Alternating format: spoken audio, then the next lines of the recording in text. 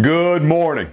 Thank you for joining me, Pastor Zach Williams, for another edition of New Horizons, the daily podcast and radio ministry of Flat Creek Baptist Church here in Gainesville, Georgia. It is my greatest joy to be able to dive deep into God's Word with you every day, and I hope and pray that you enjoy this time as much as I do. If you would like more information on Flat Creek Baptist Church, how you can come alongside of us, what times you can come worship with us, please go to our website, flatcreekchurch.net. You can find all information that you need there, as well as how to give to this radio ministry so that we can keep this going into the future. All donations that you give go 100% to the radio ministry and go nowhere else. So we would really appreciate any help that you might give us in that area. Today we're going to continue in the book of Mark, chapter number 8, verse 31 through verse number 33. This is the first prediction of Jesus' death. Now,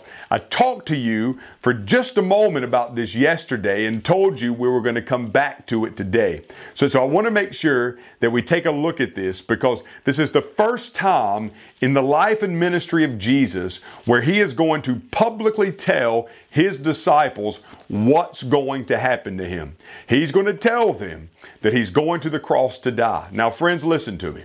Over in Psalm 22, 1,000 years before crucifixion was even a device of torture and capital punishment, David prophesied that the Messiah would come and have pierced hands, pierced feet, that they would fight and cast lots over his clothing. In Isaiah 53, Isaiah prophesied that the Messiah would come, that he would be known as the suffering servant. In fact, he says in Isaiah 52 that he would be so disfigured that he wouldn't even look like a human being. And Isaiah would say in Isaiah 53, by his stripes we are healed. And so throughout the Old Testament, there is a knowledge and a belief that the Messiah is going to suffer for the sins of the world. However, the Jews of Jesus' day had lost this concept. The Jews of our day have still lost this concept.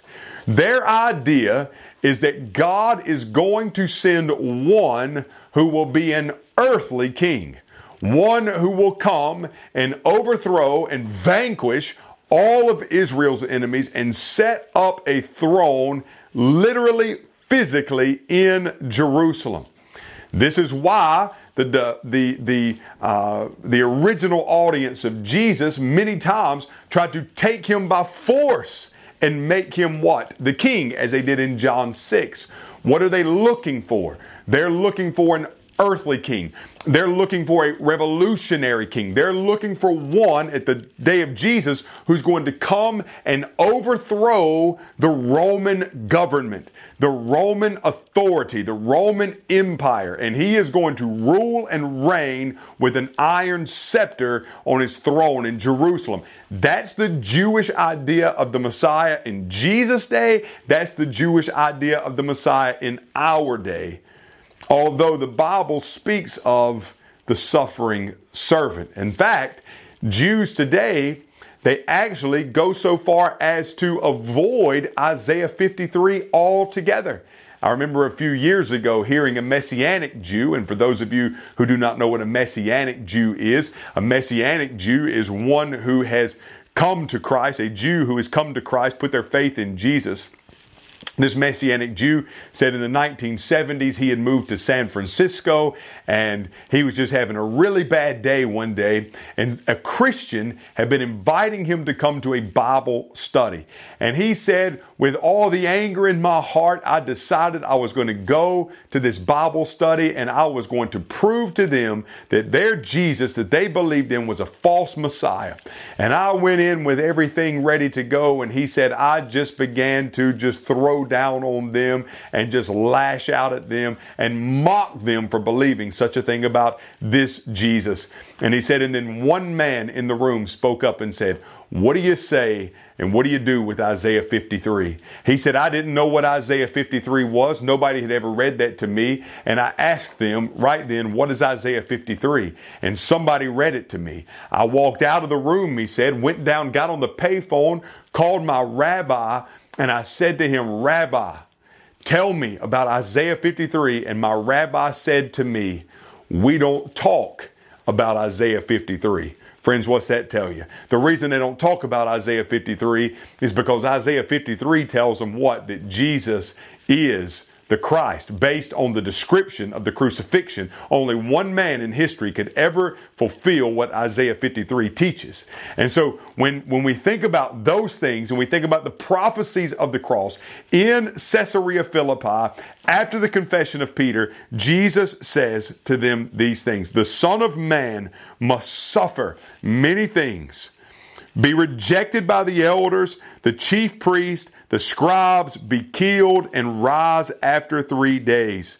He was openly talking about this, so Peter took him aside and began to rebuke him. Many people come down hard on Peter here, but you've got to understand what Peter's doing. Peter is simply speaking out of his Jewishness, an idea that Jesus is going to be a military commander, a military warrior, a revolutionary. He's going to overthrow everyone. And this idea of Jesus suffering and dying, that is so outlandish to the Jews. Who would ever follow a suffering Messiah? Who would ever follow a Messiah that is going to die? That doesn't meet our idea of who the Messiah is. So Jesus, if you could just cool it down a little bit and stop talking about the cross and stop talking about your death, then maybe people would follow. Friends, it's the same thing people do to us today. We talk about the cross, we talk about the resurrection, and people say, hey, if you could just cool the cross, if you could just stop talking about the resurrection, if you could just stop talking about the blood of Jesus, then maybe we could fill this place up with people. Friends, listen to me. What does Jesus say? Jesus turned around, looked at his disciples. He rebuked Peter and said, "Get behind me, Satan, because you are not thinking about God's concerns, but man's." Jesus knew this. He would never receive the crown without the cross. And friends, listen to me. We can preach and we can preach and we can preach, but if we're not preaching the cross of Jesus, we're not preaching the gospel of salvation. Don't you ever water it down.